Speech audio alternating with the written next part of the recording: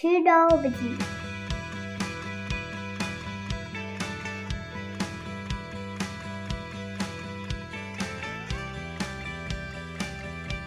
Welcome back to Two Nobodies, everyone. Thanks for sticking around. I know it's been a few months since I last recorded. I appreciate the folks subscribing to the podcast. If this is your first time, welcome. Really appreciate having you. This is my second time with this wonderful guest. I've always been curious about this topic, and after the last conversation, I remain curious and have a lot more questions for her. Dr. Emma Allen-Vercoe is back. If you haven't seen her previous episode, scroll back, you'll see them all there. It was a wonderful conversation, a lot of introductory stuff that we'd never talked about. And so we're going to build off of that conversation, focus on some of the key takeaways from what we heard from Emma, and then build on that. So welcome, Emma. Really appreciate having you. It's been 2 years. I feel like so much has happened in 2 years. But so much has happened. How are you doing these days? I'm very well, thank you. And thank you for having me. Yeah, really appreciate having you. 2 years, so many things have changed. I feel like globally, so many things have changed. Like we were in 2021, it was in fall. We would have recorded pretty much 2 years ago. The world was getting vaccinated from COVID. It felt like everything was on the up and up. And then we head into 2022, and then we hear this war in Ukraine. Everything gets unsettled. There's this affordability crisis going on. It feels like just things started to unravel a bit. I don't know how the last 2 years have been for you, though. Well, they've been a bit tumultuous as well. So, you may know I have a company and that I spun out of my research. It's called New Biota. And that has sort of hit some financial troubles like many microbiome companies just because investment has kind of dried up. We're still there. We're still operating. We haven't folded. We're hanging on by our fingernails. I have some hope that we will improve, our situation soon. So that happened. But on the flip side, the great news is that the academic lab is going from strength to strength. We're doing a lot of very new stuff. I mean, since I spoke to you, we're working on honeybees now, which I'm sure you'll ask me about later on. Yeah. It doesn't seem like a very sort of organic transition from the human gut to a honeybee gut, but believe me, it is. And I've got some incredible new staff and students, and it's been a bit of a roller coaster. And I've been very fortunate, really, that despite the craziness in the world, I can go to work, and the constant there is that we're doing good science, and that seems to be continuing. Yeah. That's fantastic. I remember one of the students you were kind of highlighting in his, he was not originally, but he was essentially a descendant from the Yanomami tribe. And so yes. I want to make sure we spend some time talking about that too. One of the couple of takeaways that we focused on last time was diversity in the microbiome. Mm-hmm. Maybe just revisiting that. Is that still sort of a big focus in terms of, you said generally what you're seeing from a healthy microbiome is that it's diverse. Does that still remain to be true from your end? Yeah, I think so. I think it's a kind of a guiding principle in all ecology, really, that when you have a diverse ecosystem, it's more stable. And so stability is the name of the game with the human body. It's trying to maintain stability, and it's trying to maintain what we call homeostasis. And I don't think the gut microbiome is any different from that. There is many different mechanisms that seem to control it, the chief one probably being the immune system. And so diversity, continues to be very important. And I've not seen any evidence to the contrary in any of the literature in the last 2 years, anyway. And I think, in fact, some of the research that's being done is actually upholding that. So I'm still convinced that diversity is important, but I'm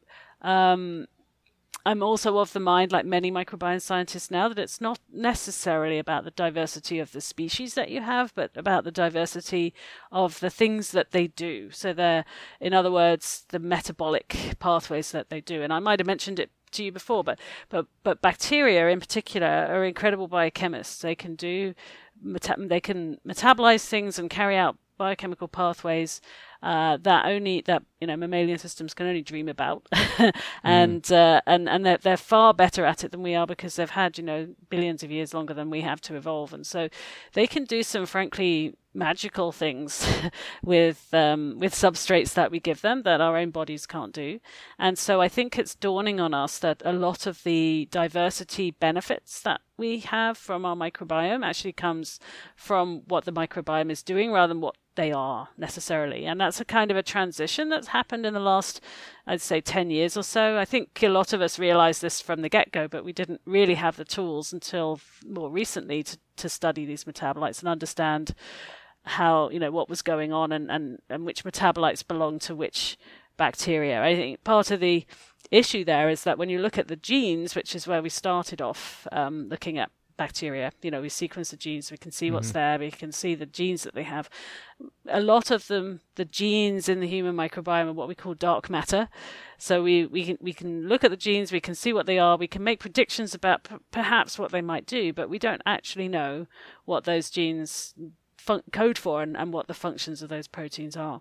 And then worse than that, it's more complicated, because the metabolites that are produced, these molecules, you don't sequence those aren't proteins, those are small molecules generally, and so you can detect them in a soup of a metabolome or something that's come from a human or poop or whatever, but you can't tell where it came from originally, not very easily, not without a lot of extra kind of steps. So we're just a kind of, I'd say, I wouldn't say we're in the infancy of doing this. I think we've been doing it for a while, but we're just at the point where we're starting to use tools like AI and other things to really start to understand what some of these genes potentially are doing and how they integrate with each other. And there's a new field that's, I'd say new, it's probably newer to me, but I think it's been evolving for a while. It's called multiomics, and essentially what that is combining all of the fields of omics. So we've got genomics, which would be then metagenomics, transcriptomics, which is looking at the RNA, so at what the DNA is coding for, and then there's metabolomics and some other omics as well thrown in there for good measure. And so those data sets that are produced, they're enormous. They're absolutely enormous when you're looking at a microbiome.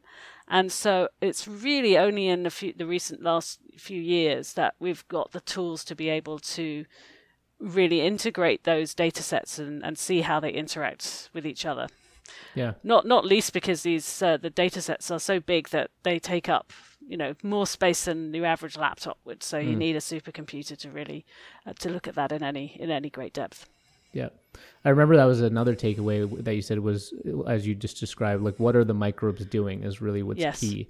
From a clinical perspective, like, we also talked about last time, it's not as simple as just adding, a certain bacterial strain or a microbe into your body, even though, we might know it to maybe be beneficial or something like that. You can't just do that. So how does that, like, if it's really about what the microbes are doing, how does that translate in a clinical setting, right? Because, and we're going to get into it, I'd really want to talk about sort of lifestyle effects and things that you see on the internet about people talking about different foods and how they how that has an influence on the microbiome and the gut and all that sort of thing. But just purely from a clinical standpoint, like what does a clinician do with that kind of information, I guess? Yeah, at the moment, there's not that much that a clinician can do. I think partly because we know about these microbes, we've been known about them for a while now. We know some of the things that they do, but we don't really know how to change your microbiome. And there are people that are trying. We've been trying fecal transplant. Biochemistry's trying, drugs and things like that. But the reality is that I'm not sure that you can necessarily change your microbiome overnight just by taking a tablet. We know from probiotics that doesn't work. A probiotic is only ever in your body for as long as you're taking the probiotic. It's soon lost. So it doesn't culture and develop and that sort of thing? No, that's one of the greatest myths about probiotics. Interesting. It's that you have this idea that, you go to the dairy section of the supermarket and you're picking up all this like functional food, and you think, oh, I'm going to colonize my intestines with all of this amazing yogurt and all these yogurt microbes. In reality, that's not what happens at all. And even the best probiotics in the world, the ones which are actually clinically trialed, you're not going to see any real colonization. So those microbes pass through you. They might get into the colon, and as they're passing through the colon, for example, they might interact with some of the microbes that are there, and they might they might allow some changes as a result of that, but they don't colonize. And I think I shouldn't say ever, because there are some instances, especially in people who have disarranged or imbalanced microbiomes to begin with, where you can see certain probiotics hanging around for a short period of time after they've been taken. But again, the likelihood of them staying for a long period of time is very, very low. That's big. That's big, Emma, because there's so many people who use probiotics, right? Like, and that was going to be one of my questions, especially when we talk about the influence of antibiotics, is like, is there a use of, is there any benefits of using probiotics? So I guess then the broad question is do you see a case for people using probiotics then? I feel very mixed about this, because I think that probiotics do have a place in medicine, but I think they're overhyped, and I'll tell you why. I think part of the problem is the way that they're marketed. So they're food supplements, they're not drugs, and so to be honest, and be blunt about it, a lot of the companies that make probiotics make up stuff that in terms of the benefits that they may have that are not actually rooted in any science whatsoever, and they get away with it because they're not held to the same regulatory framework that a drug would be. So that's one issue. So the first issue is unscrupulous probiotic producers. And there are so many of them, it's so difficult to count. And that's such a shame, because there are, amongst all of the probiotics available, some good ones. But to the average consumer, it's very difficult to figure out what's good and what's snake oil. There is a fabulous website, and I plug this as much as I can, whenever I can, developed by a colleague of mine originally, but also now there's some input from gastroenterologists, so it's actually rooted in medicine.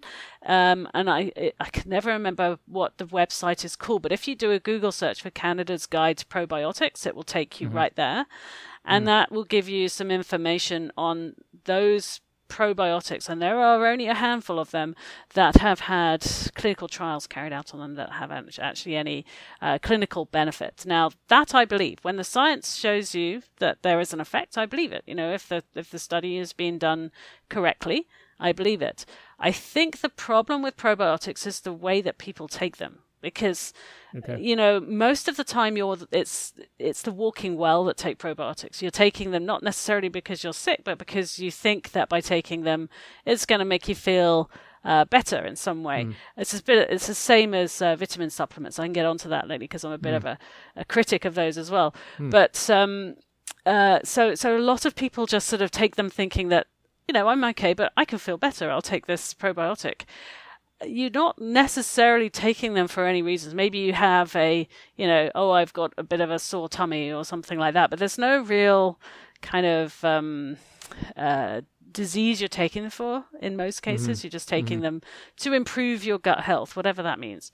And I think from that point of view, it's very, very difficult to ask a probiotic to make you feel better if it's such a nebulous thing that you're trying to make it do. And let me give you an example of that. So you would never go to a doctor and the doctor wouldn't prescribe a drug for you that would sort of treat 100 different diseases, right? So and so you can't sort of go to a health food store or whatever and pick up a probiotic and think that it's going to treat any number of diseases. There are no drugs that do that. And so most of the clinical trials that have been done, in fact, all of the clinical trials that have been done by definition have been trialed against a particular, what we call indication, so a particular disease. And where you see a benefit, that's great, but it doesn't mean that a probiotic that's been trialed and shown to be efficacious to treat, let's say, post-infectious colitis or something is somehow going to make your hair look lustrous, right? It's just not, it's not real, and we're expecting too much of these things. Now, as I said, I don't necessarily disagree with probiotics, and I really do think when the science shows that there's some benefit, then that's real. But really and honestly, the benefits that we see from probiotics are modest at best.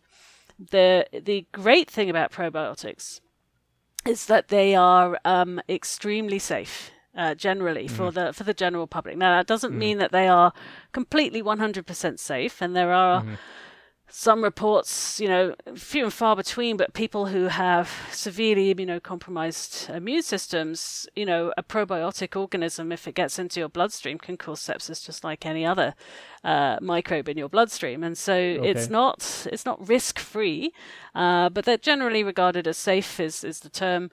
And that's really just because they are safe for the vast majority of the people that would be consuming them. So I think, I have mixed feelings about them. A lot of people ask me, do I take probiotics? And I do not. But then I don't necessarily feel that I need to. I don't, I eat a healthy diet, and I think that that's probably more important. And you were sorry, carry on. No, please go ahead. Yeah, no, I was just saying I eat a healthy diet, and I try, hard not to do things that I know damage your microbiome. And I think that's enough, taking a probiotic. We don't even know what the probiotics will do. We can't predict that necessarily, and it's unlikely to have the same effect on every single individual because, as you know, everyone has a different microbiome. So, yeah, it's just a little bit, I wouldn't, it's not sketchy science, but it's just not strong science, I would say. Yeah. So that's very, very, very interesting. I think people are going to find that interesting for sure. You said a couple of things. So one was about it doesn't colonize. Sometimes they hang on. How do we know that for sure? That's been studied, strains, or like how do? Yeah, that the strains don't colonize. Even exactly. Yeah. So the other thing about probiotics that's important to understand, and another way to tell if you've got a good probiotic that's been through clinical trials and a bad one that's just snake oil, is you need to look for what we call a strain number, right? So probiotics are I think the definition is live microorganisms which, when consumed in I think adequate amounts, have a beneficial effect on the host, or something similar to that. And but the word probiotic has been kind of bastardized in our language, because we just assume that all bacteria that we eat are probiotics, and they're not. That's not the definition of a probiotic. And this is part of the problem with this being food supplements. You can even see it when you go to the supermarket and you pick up a yogurt and it says, probiotic this or probiotic that, and it's just not. It's not the case. So probiotics are very should be, the definitions are very loose, particularly in Canada. They're better in Europe, but they should be defined based on the strain. And what I mean by that is it's not even the bacterial species; it goes down to the strain. So you could have 2 strains of Lactobacillus reuteri, which is a common beneficial microbe. One strain has a probiotic effect, let's say, and has been tested, and one strain doesn't.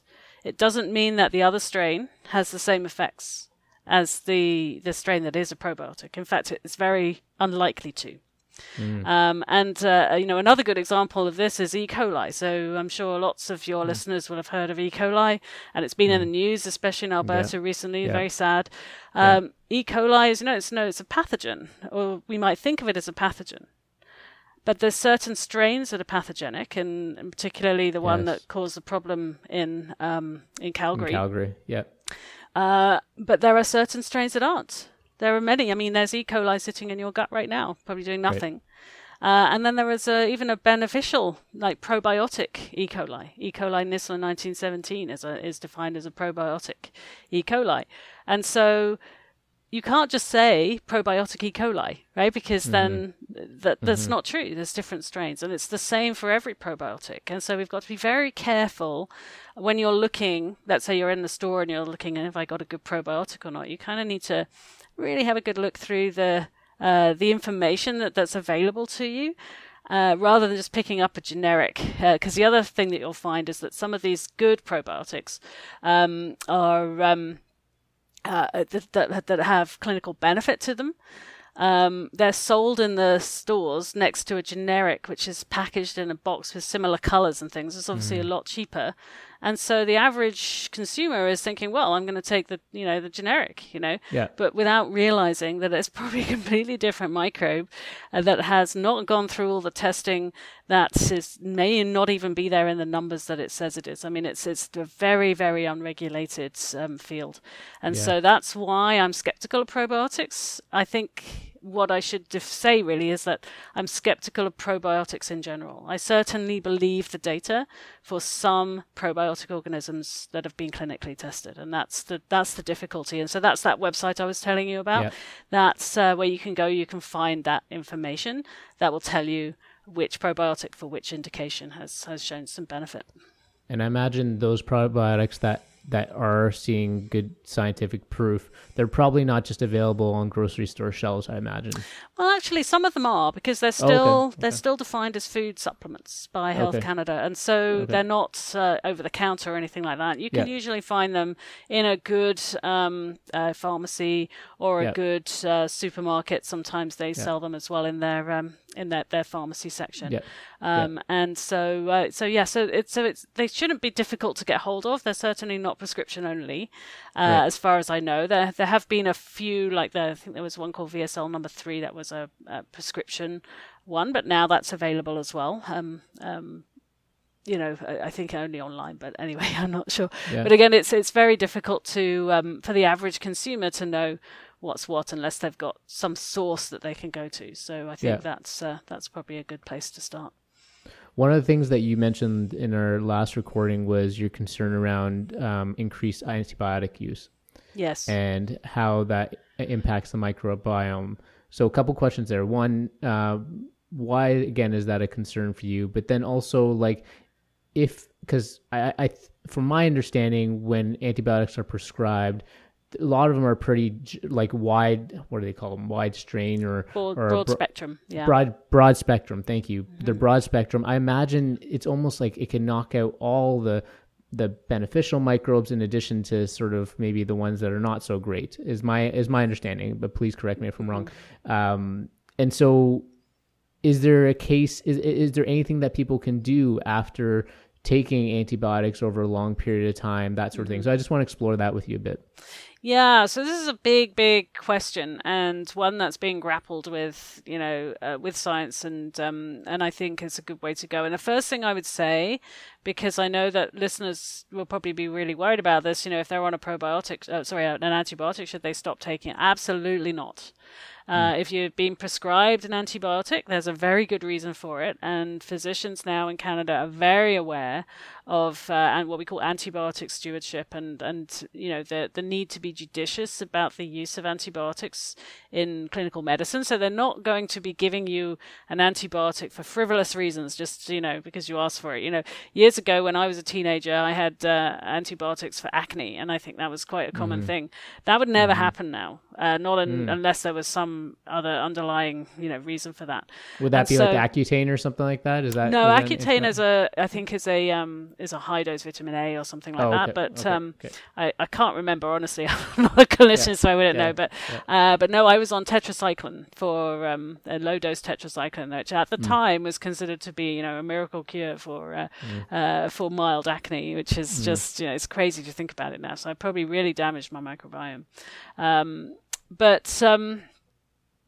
So I would say that it's important, if you've been given an antibiotic, to take it, and to take it exactly as you are told to take it. So the other problem is, we have another issue besides microbiome issues, and that is that of antimicrobial resistance. And so those two kind of very different things, but they result from antibiotic use. And we have to be very careful about how we use antibiotics, and that's happening. So that's good. The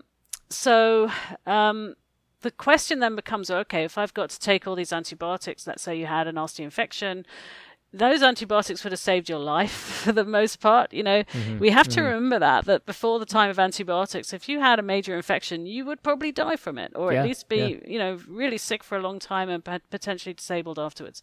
And I don't think people appreciate that because antibiotics have been so transformative. So I would never say stop taking antibiotics. They still are miracle drugs. But we need better antibiotics for sure. At the moment, as you mentioned, we have a lot of broad spectrum antibiotics, and in the beginning when antibiotics were being developed, that seemed to be the best way to go about it because, you didn't have to do all the testing beforehand. You could just throw an antibiotic at a problem and it would probably have an effect. And the days of that are going, unfortunately. And what we're seeing slightly more, hopefully, now, I've seen it in my own doctor's surgery, is that doctors are testing for antimicrobial resistance before they prescribe an antibiotic, which is the good way to go. The other problem, of course, is that we need more antibiotics, and pharmaceutical companies don't like making antibiotics because they're not good money spinners. They are curative drugs, and so they don't, you can't get someone hooked on it for the rest of their life, and so you can't make a lot of money from it. And that's just an unfortunate reality of the times that we live in. And so we don't have a lot of new antibiotics coming down the pipeline, or even the funding and the resources to really look at that. There is some fabulous work going on, actually, in Canada, particularly at McMaster. Jerry Wright's lab, they're looking for novel probiotics. They're doing incredible screening. And we're being a bit more clever about it now, so we can combine molecules together. We can also, there's movements to try to develop antibiotics that don't get into the gut, where they can cause a problem with the gut microbiome, but are absorbed much more effectively into the body, or they are only activated once they're absorbed, so they're not damaging the microbiome. So there's a little bit more thought now being applied to how antibiotics are going to be used. The problem there is that that's all great research. It needs to be picked up by pharmaceutical companies, and that isn't happening. I think the government is starting to intervene now by kind of almost forcing it, because it's a problem that is going to become a crisis pretty soon.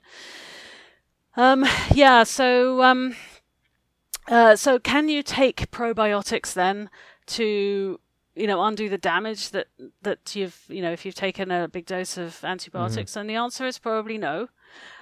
Because when you are breaking, when you're damaging your microbiome with probiotics, you're actually removing quite a large... Antibiotics? Sorry, antibiotics. I get the two. So you're damaging your microbiome.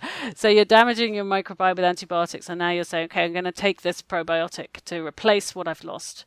But remember, most probiotics are only one or two species, and generally speaking, those species are not major components of the gut microbiome in the first place. And the types of species that you're losing when you're taking a large dose of antibiotics tend to be the ones that are very sensitive to change. They're the specialist microbes generally that really only utilize one food substrate, or they can go out, they can basically go extinct very quickly, and that's generally what we see. And so although the whole microbiome can be changed, the interesting thing there is that in some people there's very little change, and in other people there is. And so this goes back to the issue that everyone has a different microbiome. And we can't necessarily predict what an antibiotic is going to do. At the moment, as I said, the risk outweighs, the benefit outweighs the risk, right? Because of the way that antibiotics are prescribed. So it's still a better bet to take an antibiotic and take the risk that your microbiome might be slightly damaged.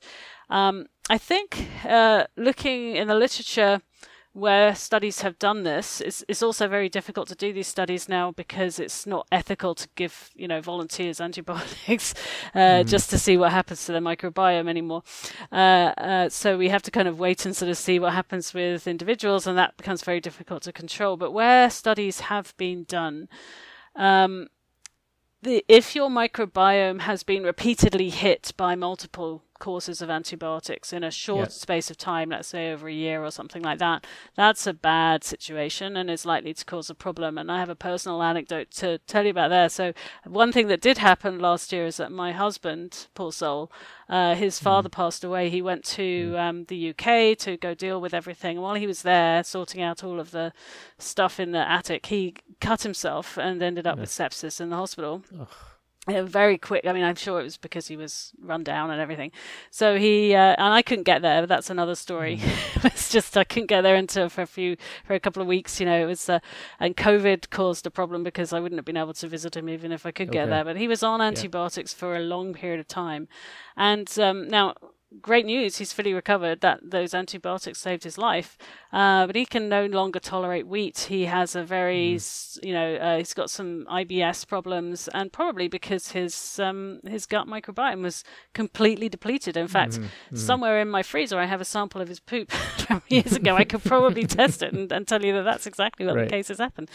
But and so how do we fix that? Well, he's my husband. If I knew, he'd be the first person I'd treat. And it's very difficult to know. So the treatment, if you like, that I've been giving him is just to make sure I feed him well, or he feeds himself well. He doesn't need me, but that he eats a wide variety of foodstuffs, that he looks after himself physically. So he joined a gym because he decided he needed to get more physical strength, and he felt very kind of weak and willy once he came back to Canada. So.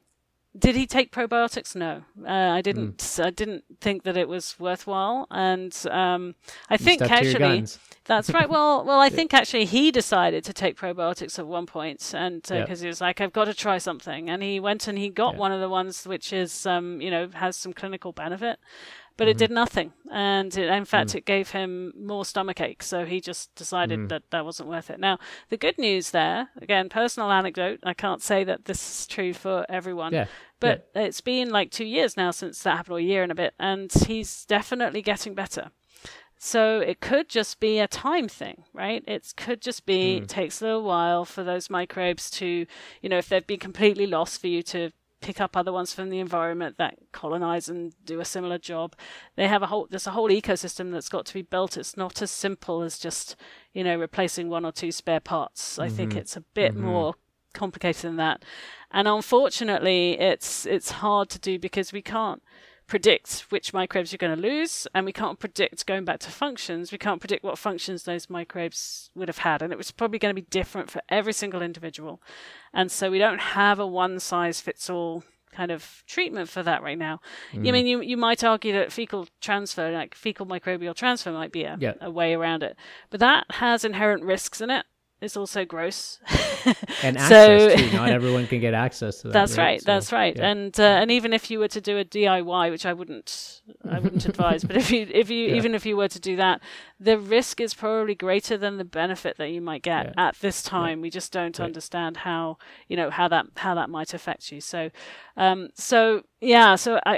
I feel bad about saying it because people are always sort of, asking, how do I fix my gut after all this? And there really is no good answer to that. I think that all we need to do is to try very, very hard to look after our gut whilst we're healthy. And again, diversity does definitely play a role, but it's again difficult to predict what you're going to lose because everyone's different. I appreciate you bringing up your husband because I was going to ask, I was like, Emma, I'm not hearing any pathways for healing here. Like, give me something. But but even with your husband, like, I guess what I hear this as a takeaway, as you kind of were indicating there, is like, it maybe goes back to like the body has an amazing ability to kind of heal itself, right? And you give it time, you give it the right enablers, and maybe it kind of gets back there. And like you said, it grabs microbes from the environment and that sort of thing over time. And maybe that's sort of the key.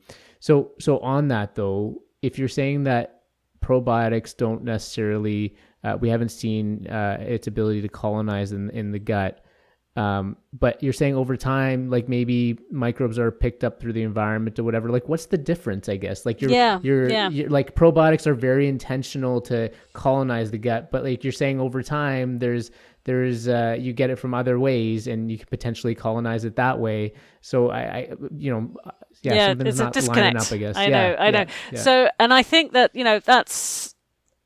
Again, an area I feel like I'm a broken record. I keep saying, "Well, we don't know," and the things we don't know. We don't actually know how we pick up microbes and how they stay. And so I should say that when in the case of the probiotics, there was a study that was done a few years ago now where there were some individuals which did seem to at least temporarily be colonized by the probiotic that was being tested at the time. Again, one probiotic, they're not all the same, so it's difficult to know. And that kind of testing hasn't really been done thoroughly for all the probiotics that exist, so we don't really, know 100%. What I would say is if you have as I said before, it's really about the walking well, right? The people that are really quite healthy and they're just trying to improve their gut, the probiotics probably aren't going to do very much. If you have a really destroyed gut, that's a different question, because you're asking, now you're putting some microbes into a place where they have the potential to fill a niche. Now, whether they will or not, that's the question. That's the big question, and I think.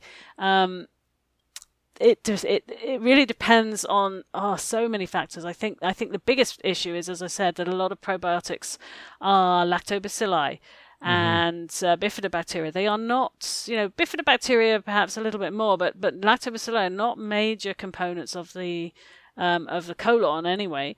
Maybe the small intestine, but it's just so difficult to know what they, what they might be doing, how they might be acting, and some.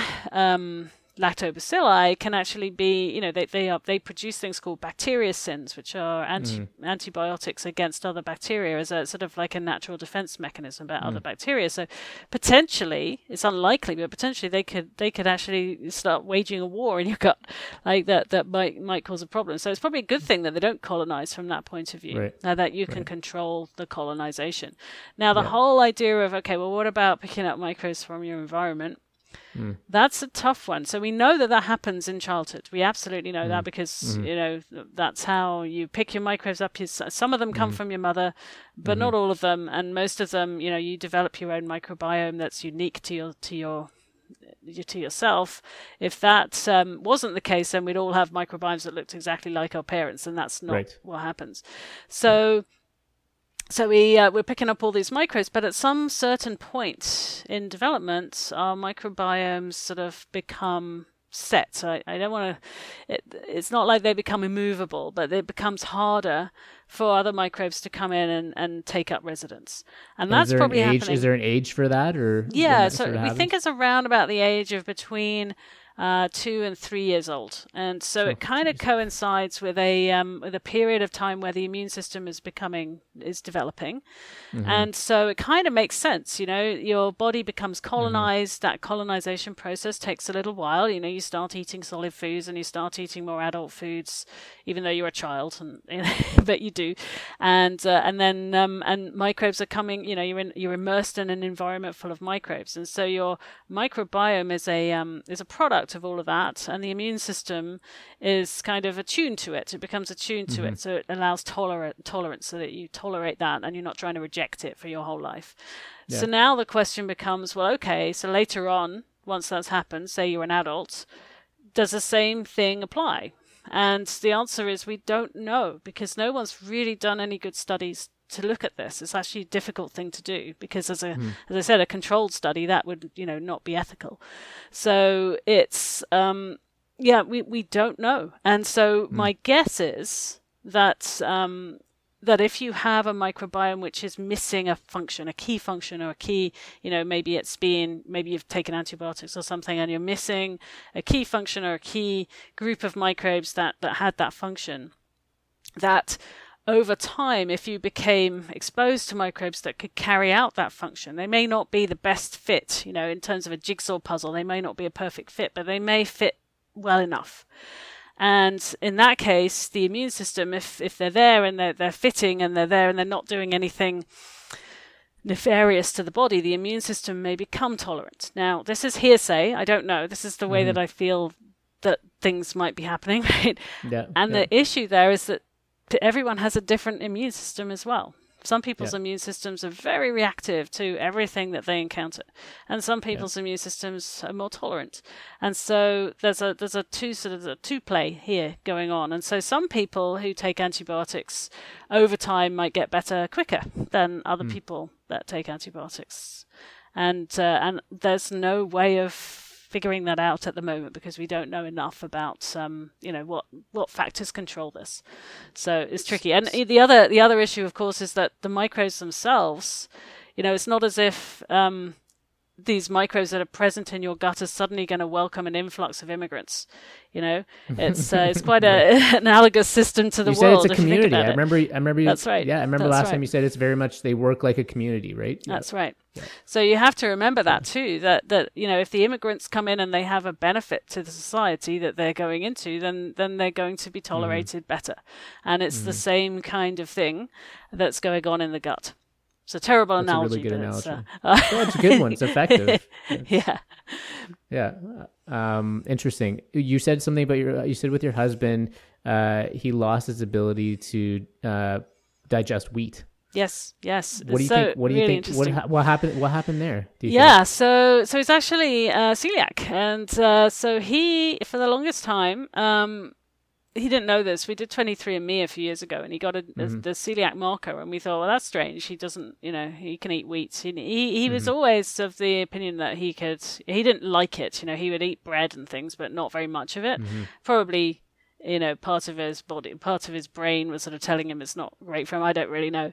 But he used to, he used to enjoy it, and he never used to have any effects from it. But once he came back from the UK, having had all these antibiotics, he had this terrible gut issues for a long time, in a lot of pain. He had diverticulitis for a bit, and he got over that, and it was still in a lot of pain. And so I just suggested to him, based on some research that has been done recently, not in my lab, in other people's labs, maybe it's some fibers. Could be a problem, because actually, we're told to eat a lot of fiber, and that's good advice if you have a good, healthy microbiome. But some people just can't tolerate fiber. Right. And it could be that certain fibers are actually pro-inflammatory when they're not digested. So if you eat a fiber and you don't have the microbes that are present in your gut that can digest it into less inflammatory molecules, then you could actually cause a problem. So knowing this, I just said, okay, we're just going to cut out different fibers one by one. We started with wheat because wheat contains gluten, and that's a known allergen. Turns out that immediately he felt better within a week, and he hasn't eaten wheat since. He has done by mistake, and within half an hour he knows he's in a lot of pain, and so now we know that that's what that is. Unfortunately, to be able to tell whether it's truly celiac disease, he has the marker for it, so I think it is. But the test requires him to have to eat gluten and for a bit, and then have some blood work done, and he's unwilling to go through the pain. It's so miserable that he hasn't done that. So as well, it doesn't make any difference. Just avoid wheat. It's not like a huge thing. It is for him, I think, but I can say that because I don't have a wheat intolerance. But so it's quite stark, and so there's me thinking, well, we must be able to fix this. There must be microbes that can break gluten into something which is not inflammatory. And I'm sure that there's work going on this. I'm absolutely 100% sure. But this isn't the only example of the microbiome being able to carry out a metabolic work to kind of supplement your own genome that might be damaged. And we did a few years ago now, published some work with Jacques Belique at Sick Kids, and he works in the neonatal department there.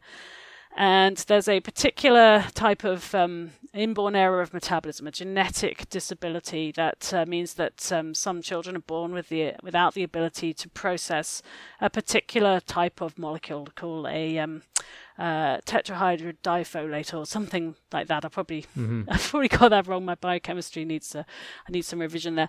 But anyway, these particular individuals, when they're first born, they have an inability to regulate their blood pressure, and they have some projectile vomiting. It's really they're very ill young babies. But the interesting thing about this is that by the time they've got to 2 or 3 or 4 months old, they spontaneously recover.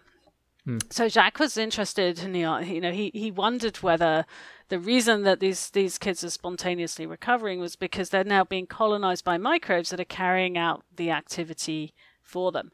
And so we were actually able to prove that was the case in mice. Anyway, we found from the human microbiome, we found microbes that were able to carry out this biochemical work, and that then, when they colonized mice, then it kind of got around the problem. So essentially, I suspect that we're all walking around with certain genetic abnormalities and deficiencies, but our microbes and our microbiomes allow us to kind of function normally because they supplement those problems. And so I think that that's it's another reason why we really need a high diversity of microbes to for health. From a resilience standpoint, almost, right? Yeah. I had Dr. Ahmed El-Sahami, who's from the U of T, and he studies nutrigenomics.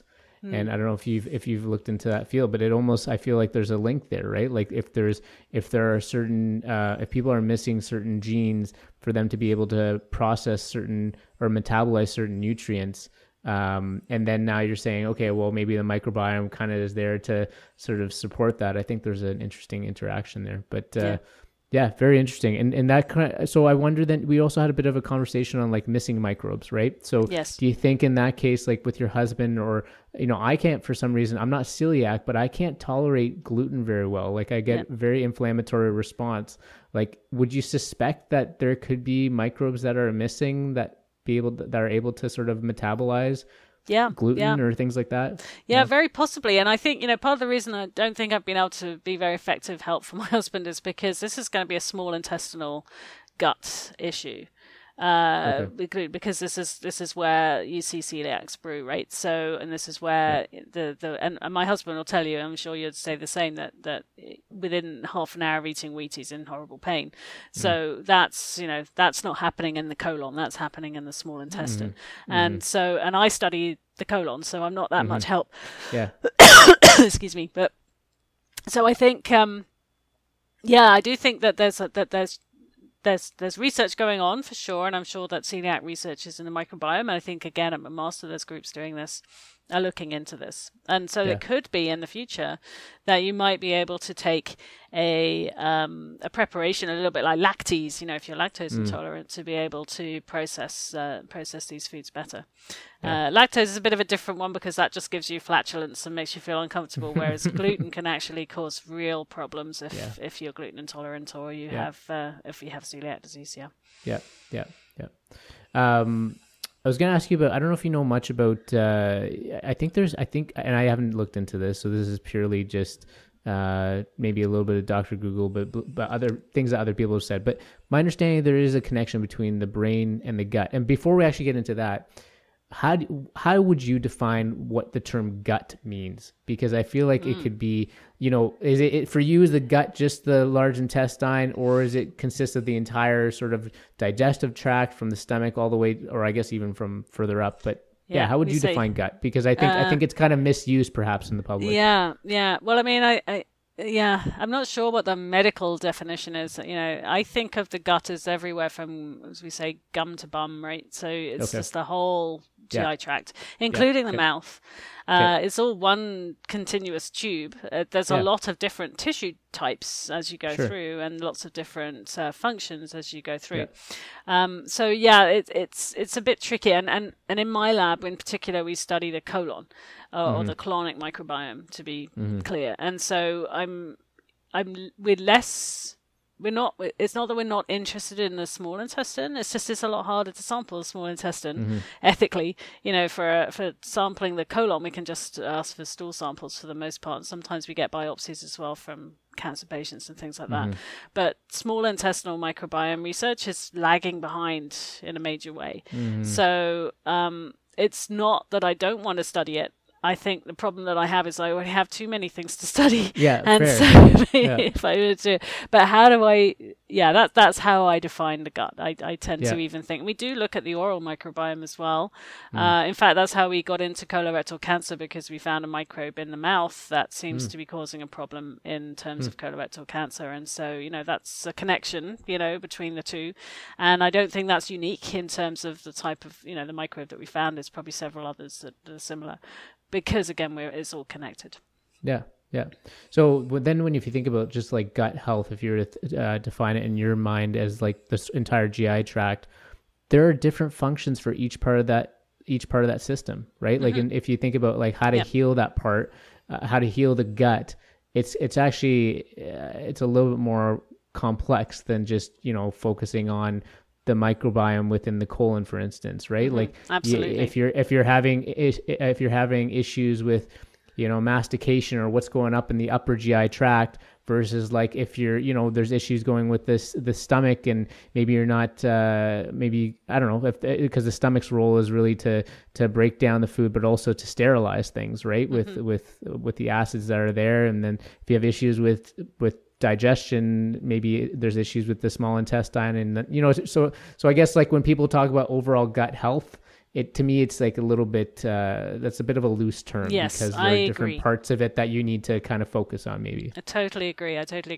And as I said, from my lab's point of view, we're really focusing on the colonic microbiome just because it's the most available, but also for the reason that we do know that the colon is the site where most bacterial fermentation in the body takes place.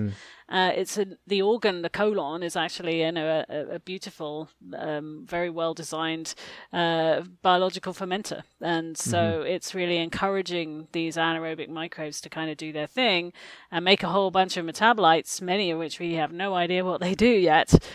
Some of them which have huge physiological effects and can help prevent leaky gut and all these other sorts of things that we read about. And so that's why we're focusing on the colon. But I totally agree, and I think it's a shame that the small intestine is so difficult to get to, because I think we could do a lot of work there as well. Are there any indicators for people, like for example, looking at their stool samples, just looking at their stool or whatever, like that they gives an indicator for how healthy their gut or their colon is, or that sort of thing? Yeah, so there is something called the Bristol stool chart. I don't know if you've heard of that. It's and some doctors actually have it tacked up, and some gastroenterologists have it tacked up in the in their offices, and it's basically a picture of stool, what it looks like, going from a scale, and I don't remember the scale, you have to forgive me, but the scale goes from the loosest stool, so very loose watery diarrhea, to very hard stool, like packed stones kind of thing, and you don't want to be at either one of those extremes. You want to be somewhere in the middle. I think there's one it's described as like a smooth snake or something like that. It's pretty gross. Okay, that's what I thought. Yeah, the sort of S-shape. Yeah. So basically, if you're healthy, you should have at least one bowel movement a day. Possibly more, not more than 3, let's say, because then you're kind of, that's going the other way. All of those bowel movements should be very quick. They should take you as long to take a bowel movement as it does to take a pee. It shouldn't you shouldn't be straining or anything. And there should be no pain. There should be no blood. The stool should look kind of just brown. It shouldn't float overly, and all there's all sorts of nasty things. I'm sure if you googled it, you'd find a lot more descriptive stuff than that. But it's really about bowel habits. So we can all have a bowel movement like that. Once in a while, it's like a magical thing, and you get up and you think you feel great. It's whether or not you do that every day, right? And that's the consistency part, I think, is the important part. So all of us are going to have days when we've eaten something bad, and that's going to make us sick. But it should also return to normal fairly quickly. And I think that's helpful for people, right? Like to understand, because not everyone knows whether something is wrong with it, but I think sort of how things exit, if that is a good indicator for, especially if it's consistent, like you're saying, like we're going to get flare-ups. Sometimes we get stressed one morning, and that's right. Things it happens. Things turn shit, right? And sometimes stress can make it go the other way as well, because you diarrhea, and so it's a big. It's really about your own body, and everyone's going to be slightly different. You should know. You should just get used to looking in the toilet bowl, as disgusting as it is. I think it's important to sort of get familiar with what healthy feels like. Yeah. So now going back to the sort of gut-brain connection, then, like we know that things like stress or whatever can create sometimes inflammatory responses in your bowel movements or whatever. But I wonder how, in your mind, is there a connection there? What does that maybe look like? I don't know if you study that or know anything about that. in the gut-brain connection, yeah, I mean, I'm interested in it for sure. I don't study it per se. A little while ago, we were very interested in understanding which of the microbes that make neuroactive compounds. I guess we're still interested in that from a honeybee point of view. That's a different story. But but there are groups now that have kind of taken that and run with it, and they're doing really great work. There was a recent paper that I just read actually earlier this week. On babies and babies being colonized by microbes that affect their ability to pick up skills like language skills and understanding cognitive things, and which seem to be associated with being colonized by certain microbes. Well, there's a great indication of the gut-brain connection. I think what it's important to understand is that, of course, it's not the microbes themselves that are important for the gut-brain connection, in terms of the microbes are not crossing over into the bloodstream and ending up in the brain and doing things. If they are, you're probably very, very sick. It's about the metabolites that the microbes are making. And as I mentioned earlier, there are so many metabolites. Many of them we have no idea what they are. Many of them have never been measured, and probably a lot of them don't even have names because we don't know what they are. And those metabolites, some of the smaller ones can cross the blood-brain barrier very easily. Short-chain fatty acids can do that, for example, and those we know have big physiological effects. And so there are definitely there is a gut-brain connection, for sure there is. I think that's undisputed now. Exactly how it works is something that's still being tried to sort of figured out, and exactly which microbes might be beneficial, whereas which ones might be detrimental. Again, that's also likely to be less general and more individual, and something that we'll figure out. But this idea that microbes are important for brain development, I think is now well, I wouldn't say understood, but well appreciated. And so there's you can look out for lots of research in that area. I think it's a really ripe area for research. Yeah. But and then ending to the last sort of 40 minutes that we've had in our conversation, like how to modulate a response to get something that you want. Like we just don't know that, right? We don't know that. The danger is, because we don't know that you could actually do more harm than good if you try to manipulate it, because it's not a one component system here. Where you're just making a small change. When you make a change in an ecosystem, you have knock-on, what we call cascade effects that can happen on from that we can't predict necessarily. And you certainly can't predict it if you don't know much about the ecosystem to begin with, which I would say we're still in the infancy of that. So it's a lovely idea to think that we'll be able to, colonize infants with all the right microbes that should, turn on all these right pathways, but I don't know whether we're there yet. It's going to take a while before we can make those kinds of predictions. I think if we are going to have therapies that affect people's brain and development, that's probably where we'd have the greatest chance of actually having an effect. But I say that, and I'm also very interested in the brain and the guts in terms of depression and anxiety. And I think that's an area there which I think is also currently under scrutiny. I think we'll see some good stuff coming out of there. But I do think that for people with depression and anxiety or certain people with those disorders, that might originate in the gut and could be a result of some loss of microbe for any number of reasons, antibiotics, illness, whatever, or just chronic terrible diet, or even they never got colonized by them in the first place, or who knows. But I think it's exciting that there's potential that we might be able to try to understand, if not give them the microbes, but I think actually it might be better if we just understood what the metabolites were and provided those as a druggable target. So it's a bit more easy to control if you just sort of find the metabolites and do something there. There's so much.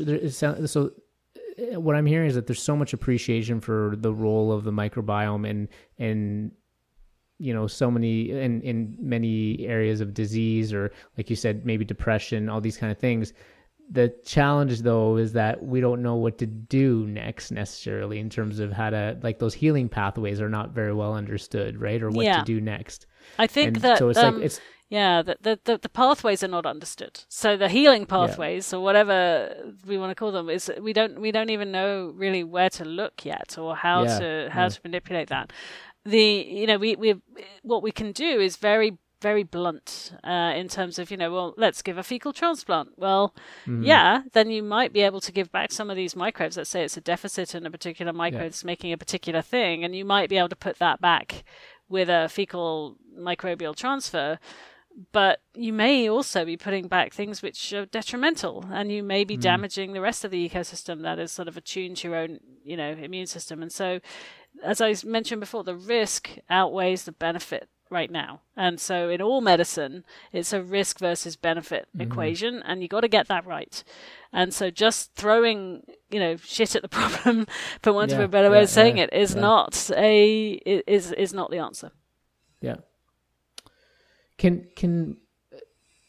So when our microbiome is developed in those early years, or any, like, is it all external? Like, is it all coming from external sources, or can microbes develop within the gut based on kind of what's happening? I don't even know if that even makes sense, but like, can our own bodies develop microbes after, like, everything's been colonized, I guess? Yeah. So I think what you're alluding to is, can microbes in the gut evolve themselves? Yes, right? That's exactly, yes. Thank you. And the answer is probably yes. I mean, one thing that microbes and bacteria in particular are very good at is evolution, because they have a lifespan that's way shorter than us, and they can, they have a doubling time, which is, a lot shorter than our lifespan. So they do have the potential to do that. They also are masters of picking up DNA from their environment and utilizing it, right? And so, there's mechanisms that allow that to happen. Bacteriophages is one of them, right? So these are the viruses that infect bacteria. We used to think, oh, well, it's just because they're killing bacteria, but I think it's a lot more nuanced than that. The killing is a side effect in some microbes, but there's actually a transfer of DNA when they do that.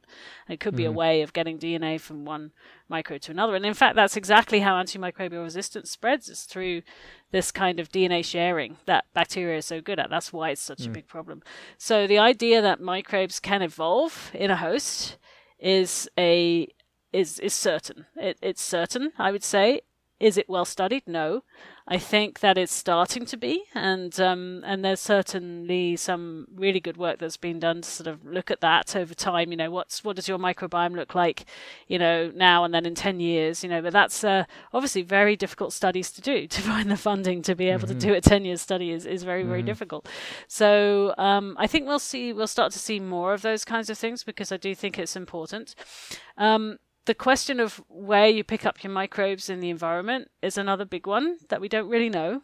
And again, it's probably different for different people. Remember that you don't live in a sterile environment. You're picking up microbes all the time. Right. All the time. Now, those microbes don't all suddenly colonize your body. I think a certain set of circumstances has to be in place to allow these, as we said, immigrants to come in and do something. And the interesting thing there is that your microbiome, it isn't set for life. It becomes very difficult to change after the age of around 3. But it does change a little bit, and probably in some people more than others. And it does change when you take antibiotics, and it does change when you have, major surgery or something like that. Or, so it's adaptable. I don't want you to think that it's just a kind of immovable rock. It's a very adaptable system.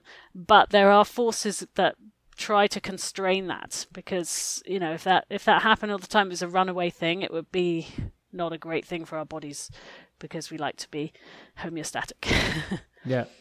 And is there something like, are there other parts of the body that have control over that, like essentially kind of guiding the microbiome? Because like you said, like they might be willing to accept, immigrants into their microbiome, but maybe it's going to be detrimental. Like, does the central nervous system have a control on that and kind of guiding in any way? Or is it kind of its own system evolving on its own?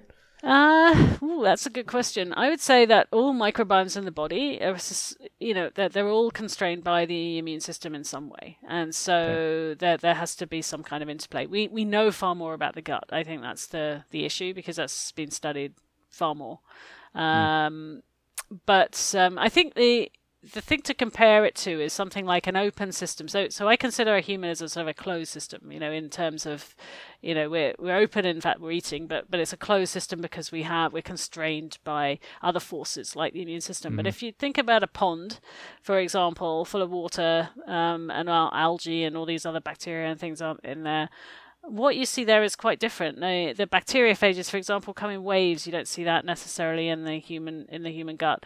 You see population spikes and changes, and it's not nearly as homeostatic because it's not controlled in the same way. It's controlled by environmental factors, of course it is, but it's not controlled by an immune system, if you like, for a single individual. And so that's kind of where that's the way I think about it. So, yeah, I don't know if that's answered your question.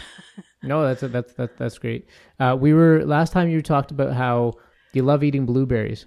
And yes. You felt like, I think you even said like you feel like it's a maybe a good food. Maybe it helps with. It's the candy of the fruit world. Yes.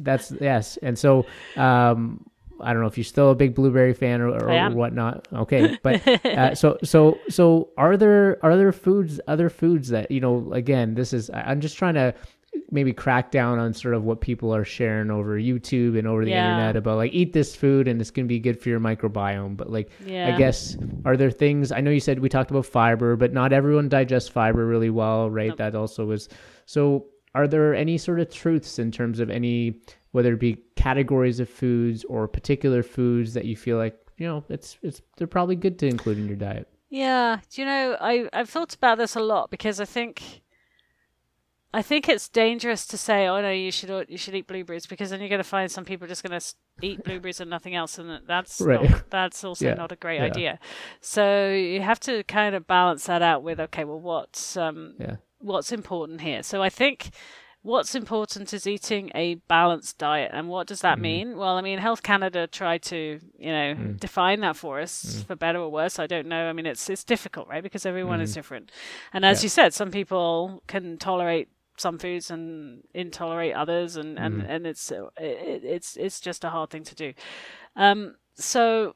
But I do think balance is important. So I think that eating, some protein, some carbohydrates, you shouldn't cut out carbs. I think fad diets are dangerous. I honestly do, because I think that encourages people to eat in a very particular way, which isn't necessarily supportive of their microbiome or even indeed their health.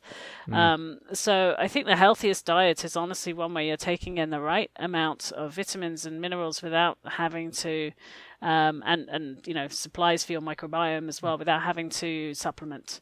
And so what that looks like, it's really, I think we overthink it, honestly. I think if you were to just eat a healthy diet, and what I mean by that is eat, a good amount of fruits and vegetables and fresh food and stuff which isn't processed or pumped full of chemicals, that's, I think we all inherently know that that's healthy and that's the right thing to do. It's just so much easier living in the world that we do to eat convenience foods, so just pull something off the shelf and it might be full of chemicals and you might not even check to see that. And I think that's where the danger is. I do really worry about food additives for we're very interested, for example, in my lab about tartrazine, which is a food color, a synthetic food color. It's a nasty chemical, I think. It's the yellow color in sort of Doritos and mac and cheese and Mountain Dew and all that that lovely stuff, Fanta. Yes. And it's a food dye that's one of 4 that's allowed in Canada. It's a very stable molecule, which is why it's used. Very bright color. And the problem there is that it was assumed that because it's a very stable molecule that doesn't get broken down in the body and doesn't do anything. It just, but actually, you forgot that microbes are incredible biochemists, remember? They can break down tartrazine very easily. Many of them do. And when they do, they make chemicals that we know now, or we're starting to understand, can be quite inflammatory. They can damage microbes. They can interfere with the way the microbiome goes. Now, that's just one chemical. Mm-hmm. Think about all the other chemicals that you ingest every day. And that can include stuff in food, but it also includes stuff in over-the-counter drugs, in prescription drugs, in anything really, anything that you take in. Now, with your microbiome, one of its major functions is to detoxify those things, but it's supposed to be there to detoxify, things that you would take in naturally. Yes. But now you're applying, what we call xenobiotics. Right, and we can't necessarily predict what might happen there. And in fact, there's labs now that are testing a lot of these drugs that are often prescribed. I think a big one is digitalis or digitonin. It's actually only broken down by gut microbes in certain individuals, and that means that for those individuals, that medication doesn't work so well. Right, so we need to start thinking about that a little bit more, and about what we're eating, what we're ingesting in every sense of the word, how it might be affecting our microbiome, and sort of risk versus benefit. And we're really at the start of doing that, I think. I think where it's difficult to do that when in terms of your health, in terms of prescription drugs, because of course if a doctor prescribes something, again, they've done their homework, it's for your benefit. But where you can have control is in what you eat. And you certainly don't have to eat, foods riddled with chemicals. I think a little bit of the blame needs to be put on some of the food industry themselves for doing this. And I think part of it is just awareness, though. I think if we were all aware of what the food industry did to our food, we would be pretty horrified for the most part. And it's unfortunate that in order to eat healthily, it's more expensive. I mean, there's something really wrong with that. So much more expensive, yeah. So we need to address that really at the grassroots level, rather than just, telling people eat healthy. It's not that easy to do. And part of it is an education piece as well. I think a lot of people who don't eat a healthy diet are unaware of what they're actually taking into their bodies. Yeah. When you say foods with chemicals, are you thinking not only beyond processed foods and the additives there, but are you also saying even in produce, for instance, like the pesticides and all that sort of thing, or more just on the processed food side? Yeah, so I know less about that. I am concerned, but then again, in order to feed, the billions of people in the world, we need to grow crops at a rate that we can sustain, and it's not easy to do if we, if we're competing with pests for crop production. So it's a bit of an open-ended thing. Now, are those chemicals being passed down and circulating in the body? I think it's an open question. It's one that's being studied.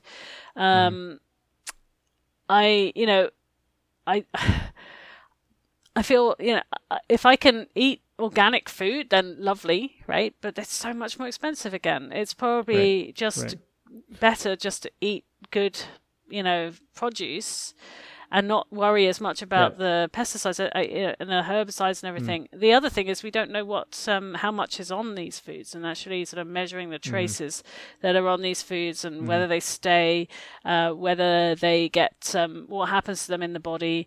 Are they detoxified? This could be something that the microbiome is doing us a favor with. I just don't know. I don't think we really know the answer to that. Perhaps because we're a bit afraid to find out. Because as I said, if we discover that these pesticides are causing a big problem, then there is really no alternative to being able to get produce done in an economical way. Exactly. And then it becomes more expensive, and that's a real problem. But I feel for the farmers, because they're under pressure all the time to produce cheap produce, right? Produce cheap meat, but don't use antibiotics, and don't use this, and don't use that. They're kind of in an impossible situation, because they've been conditioned to do all of those things in order to increase their yields, and now they're being told to the way the system's set up, right? That's right. That's right. Yeah. So I think a little bit of it is sort of appreciating, just in general, everyone can appreciate just a little bit more about how food is produced. I think there's a bit of a movement as if you can, grow your own vegetables, and I think I love that idea. And there's even if you've only got a balcony on a in a flat or something, there's still ways that you can do that. There's still ways that you can access community gardens. I think we need to push for that a little bit more, and try and get a bit more funding. I think it's awesome when kids learn how to do that, because that's a skill that's lost otherwise, and it's just such an important skill. You think it would be a simple 100%. Thing. Yeah. But I really think that would be an amazing way that we could make a difference, is, get kids to really understand how to grow and, maintain crops and vegetables. It seems like hydroponics and indoor gardening is also kind of taken off too, especially during the pandemic. So hopefully more and more people are growing their foods. It's not that hard. It's really not that hard. It isn't. And I think and it's not once you have the equipment, it's not that expensive either. Yeah. It's just you need patience, and you need to be you need to be on top of it. You can't. It's like keeping a pet. You can't just stop watering them, feeding them, and expecting them to thrive. So I think, but I think again that comes from education. So there's nothing better than just a homegrown strawberry. Like the flavor of a strawberry you've grown versus something you get in the stores. It's not even close. Yeah. Right? I'm growing my favorite vegetable right now that I'm growing is sunchokes. Have you ever tried sunchokes? No, I don't know what that is. So they're also called Jerusalem artichokes. Okay. And they are very high in inulin. They're also called fartichokes because if you eat too many of them, then they can give you severe wind. Right. But they are very tasty in small amounts roasted. Very, very tasty. It's one of my favorites. And so I've grown them. They're a little bit invasive. You don't want to put them in they're like a relative of the sunflower. You don't want to put them somewhere. You need a space to put them. You can put them in a pot though, and they would do well. But if you plant them in your garden, then your whole garden will be covered in sunchokes before you know it. You might not like that. So they're not necessarily local to Canada per se. They are, in fact. They're one of the few that are native to Canada. Okay. So the indigenous people grew these things and knew about them for a long time. And so, you should learn from them. I wonder if it would grow in our zone here in Edmonton. That'd be I don't know. I'll give it a try. They're very hardy. Yeah. I want to get into your honeybee research. Before I do that, just a couple food-based questions. One is so my family is of East Indian descent. Turmeric is a big part of the Indian diet. And I always wondered I think people use it in India for medicinal purposes, but it's just there all the time. It's in every food. And I kind of wonder the impact that it's had on their health, in a beneficial way. It's known to be antimicrobial in nature, but just wondering if you have any thoughts on turmeric and its interaction with the microbiome.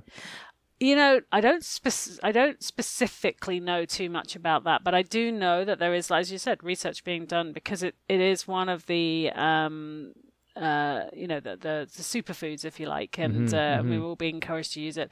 I haven't seen anything detrimental about it, put it like that.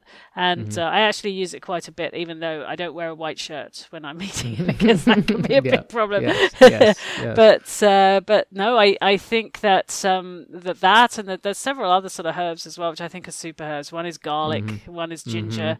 I think a lot of those things, and again, these are things that not turmeric necessarily, but that you can grow in your garden, and I think that you can get a lot of benefit from them. So I think, it's interesting. I don't know too much about that, but I do know that it is used in a medicinal way. I don't think there's been too much in the way of research on that. I think, unfortunately, there's no money behind that, right? Yeah, exactly. No one really funds the kind of research to look at sort of superfoods and things like that, which is a shame.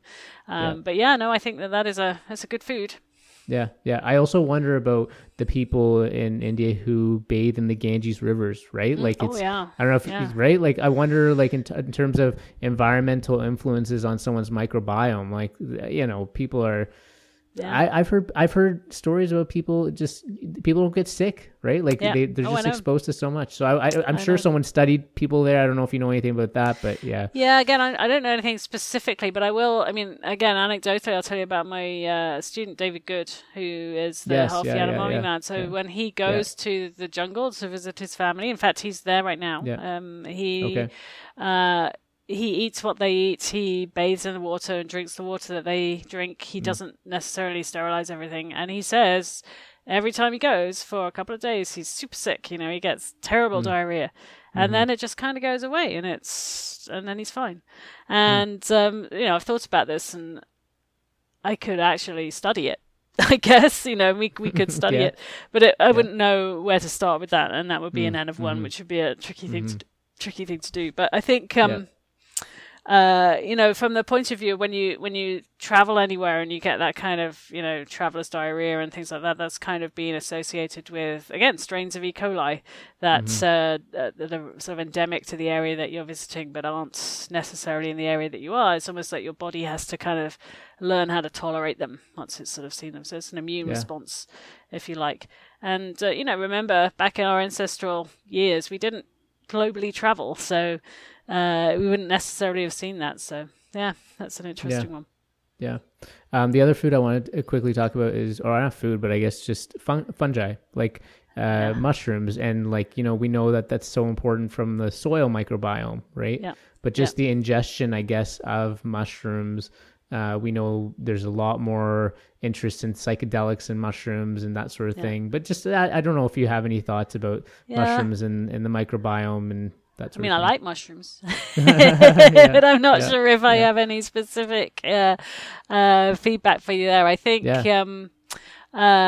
do. I'm very interested again in what David's family eat in the jungle. They do eat a lot of mushrooms. They forage them, and the psychedelic mushroom movement is gaining traction for other reasons, But they're a very good source of vitamins and minerals that we might not otherwise get, and they're easy to grow. They don't need light, so that's nice. You can grow them in your basement or whatever.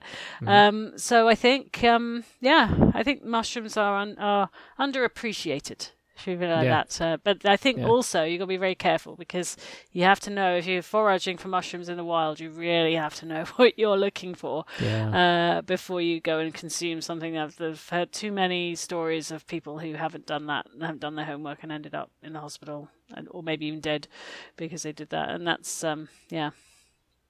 It's amazing what like the way fungi are able to essentially, I've read some stuff about how they can remediate soils, right? Like, or remediate for sure. Environmental disasters and all kinds of things. It's incredible, like the spread of their networks, right, in our soil. That's right. So, we don't appreciate them enough, for sure. No. And just when you see a mushroom, that's just a tiny, tiny part of the whole organism.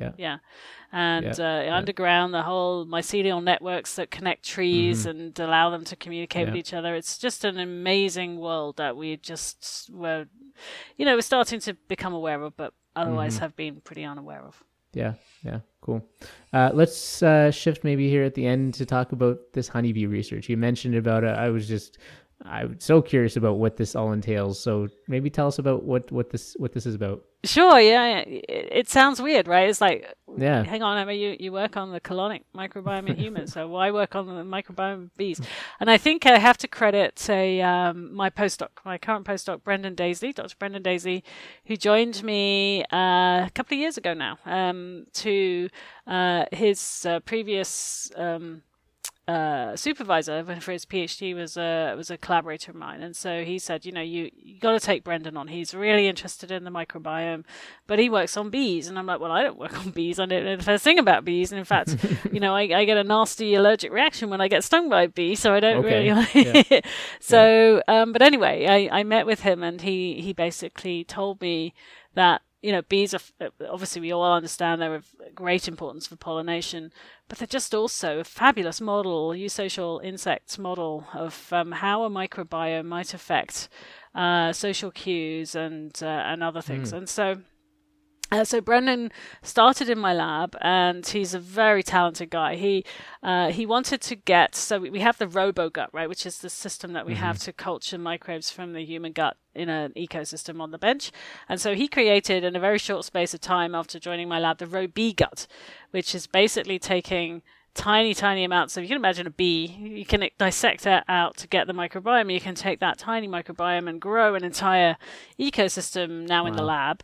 And so because we can do that, there's a whole bunch of microbes in the honeybee gut that we know nothing about. No one's ever studied them. No one's ever really bothered to look. I think that's starting to change now.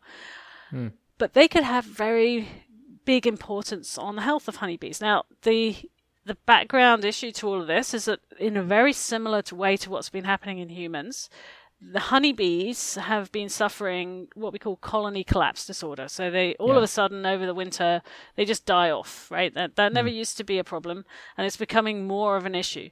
And so Brendan's kind of hypothesis or thesis about all of this is that it's similar to what's happening in humans. It's antibiotic use. And actually, beekeepers do use a lot of antibiotics to keep, there's certain pathogens that you really don't want in your hives, and it's sort of like used as a prophylactic to sort of keep these things away. And beekeepers, obviously, their bees are exposed to the same herbicides and pesticides and things that they are from the crops that they're trying to pollinate. And so we thought this could be a really good way of looking at this. So we created this Robogut, and now we've got all of these microbes, and now we can test the microbes for the effects of antibiotics and pesticides and herbicides and all the rest of it. So we're kind of doing that. We are doing that. But at the same time, we started something called the Canadian Bee Gut Project, because so there was something a few years ago still around called the American Gut Project. Yeah, you mentioned that. So we modeled it on that. So basically, we're asking the question, well, what do bee gut microbiomes look like across Canada? And actually, we know a little bit of that. Some people have done some sort of, independent studies of certain bees in certain areas. But in order to look across the whole of Canada, you have to really use the same sequencing system in order to keep bias out of it.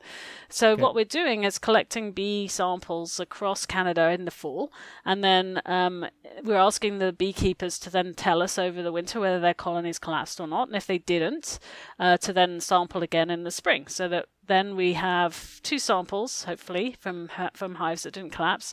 And that, once we've sequenced it all, and once we aggregate the data, because we were asking for a lot of data here, a lot of data points, what we're hoping for is we'll start to see some patterns where we might see microbiome signatures that correlate with the ability for a hive to withstand the winter, essentially, for whatever reason. And so that's what the Canadian Bee Gut Project is. And at the same time, we thought, well, we can actually also culture a lot of these microbes. And so we're trying to see whether we can create healthy bee gut microbiomes that we could then use as a treatment, a probiotic, if you want to call it that. You've got to be careful, again, using the word probiotic, but but a way of sort of colonizing hives to give them the right sort of microbes that might help them withstand, insult. And then at the same time, because it's just become a big thing in my lab, it's just suddenly all this bee stuff. Again, there's social insects. There's incredible things that you can do to look at bees and see whether there are certain microbes that influence the way that they behave. In, again, an analogous way to humans, quite a different set of microbes, I imagine, and different sets of pathways. We are insects and humans, after all, but it's really an analogous thing. And again, looking for metabolites. Now, bees have a simpler microbiome than we have, so that sort of helps. Okay. And we also don't have the ethical implications. We don't like to kill a lot of bees. We don't tend to do it very often, but we don't have to kill that many bees to get samples of microbiomes. And so right now we're in the process of trying to set up germ-free bee colonies that, or I should say, gnotobiotic larvae that we can colonize with particular microbes, so we can understand what that does to the bee. And so all of this stuff, it's really Brendan's baby. I'm there. I'm allowing it to happen just because, I can apply for grants with him and do all those kinds of things. I really fully expect him to go off and do incredible things in his own career. And that's my goal all along, is just to get him going. But honestly, I've got so into bees that I think I'll probably maintain some bee work in my own lab for some time to come. I just think that they're fascinating. And the number of novel species that we've isolated is just kind of growing. We don't know what those do. It's like it's at least in the human gut microbiome, it's pretty rare to come up with novel species, although we are finding them in the animal. But in the bee gut, it seems like every other day there's a new thing come up, and we just don't understand what they're doing. And so maybe we can make a difference there. So who knows? And so the implications of this research are largely focused on supporting bee colonies, right? It sounds like, for them to get through from fall through the spring, perhaps, and also understand some of the social behaviors there. But I guess there's also then maybe some implications for humans as well, maybe. I think so, yeah. I think, I mean, our health depends on pollinator health. Yeah. If we had no pollinators, I'm sure you're aware, we would have a very different looking dinner table. And we study honeybees because they're commercially important.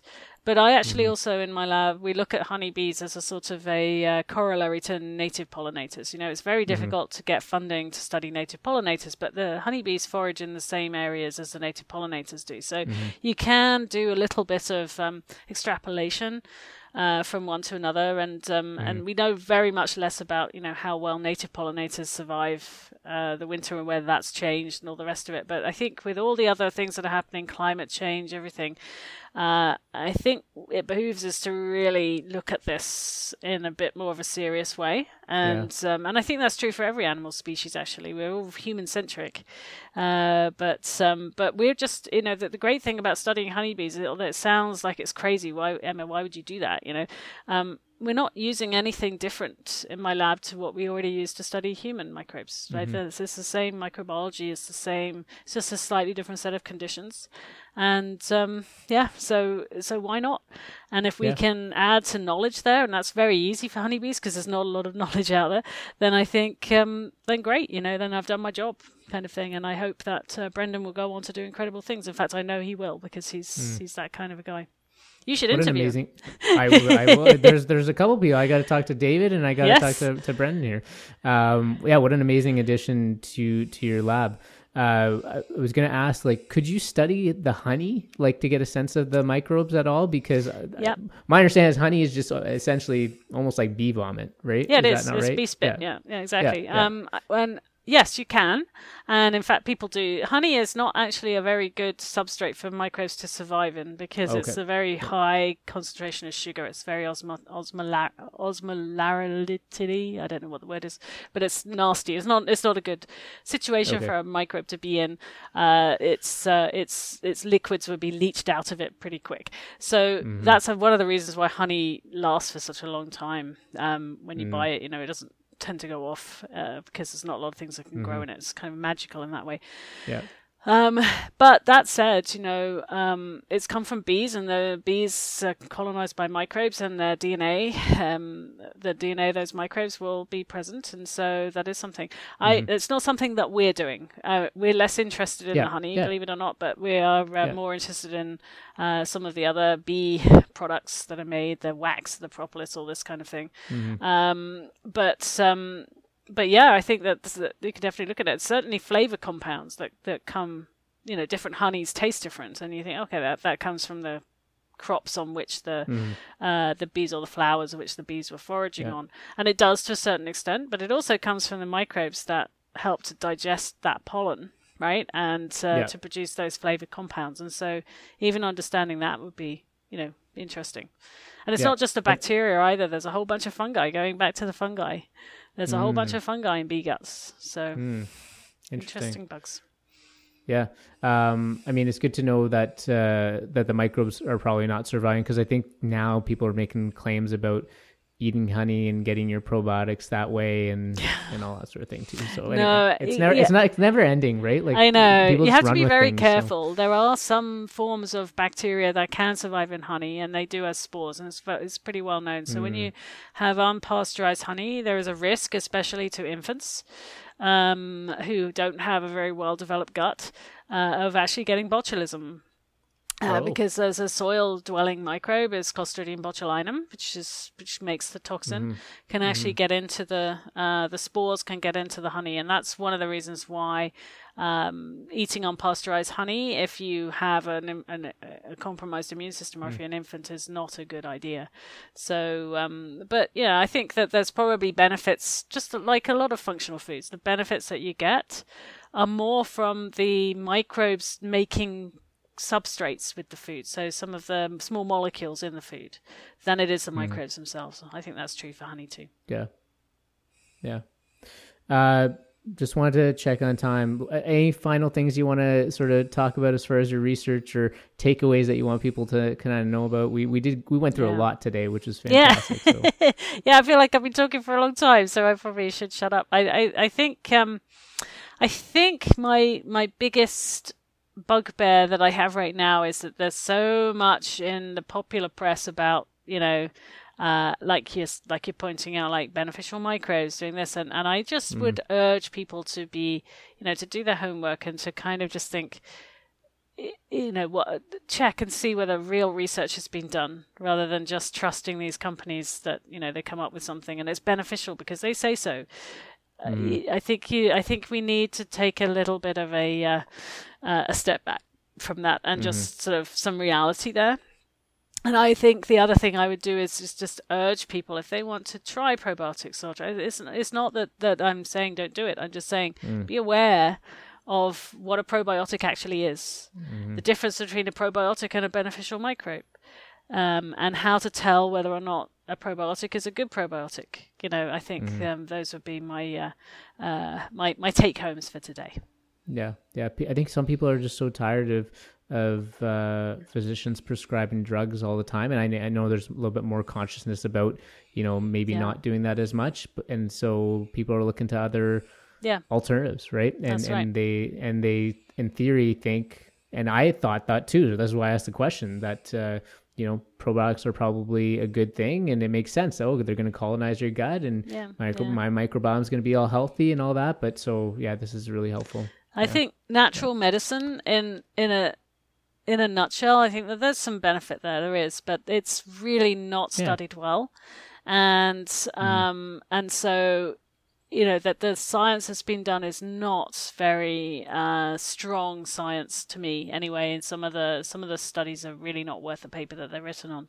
And so I just feel that I wish that we could have the funding to do it properly. I just don't think it's forthcoming. I think that's a big missing piece, right? Is the funding too, so, but I also think that people should be aware that just because something is natural doesn't mean it's good. So for example, right, salmonella is natural. And it also, just like a probiotics sometimes are told, you can take this probiotic yogurt and it makes your bowels go faster or makes you more regular. Well, salmonella will also make your bowels go faster, but it's not a good thing. And it's natural. So, so it's just to be aware that natural does not always equal good. So I think we just have to be a bit careful about just sort of treating, everything that's natural is better for us. I appreciate your time, Emma. It's always a fascinating conversation. I always learn so much from you. I always appreciate your approach to just, you say something, but you qualify things as a true scientist. And that's why I always love talking to you. Like you might have strong opinions about something, but you always do a good job of sort of balancing things out. So I hope people sort of find this conversation as interesting as I always do. I do want to, hopefully I get to talk to David first one day. I really want to understand his experiences. I know I read up on his foundation. It seems like he's doing fantastic work with that. Yeah. So hopefully we can connect at some point. But thank you again for making time and being my second nobody today. Always appreciate having you. So it's been a pleasure. Thank you for having me. All right, everyone. Thanks so much for joining us today. like and subscribe if you really enjoyed this episode, and continue to watch out and listen for more to come. Thanks so much for your time. Thanks, Emma. Appreciate you again. Okay, bye everyone.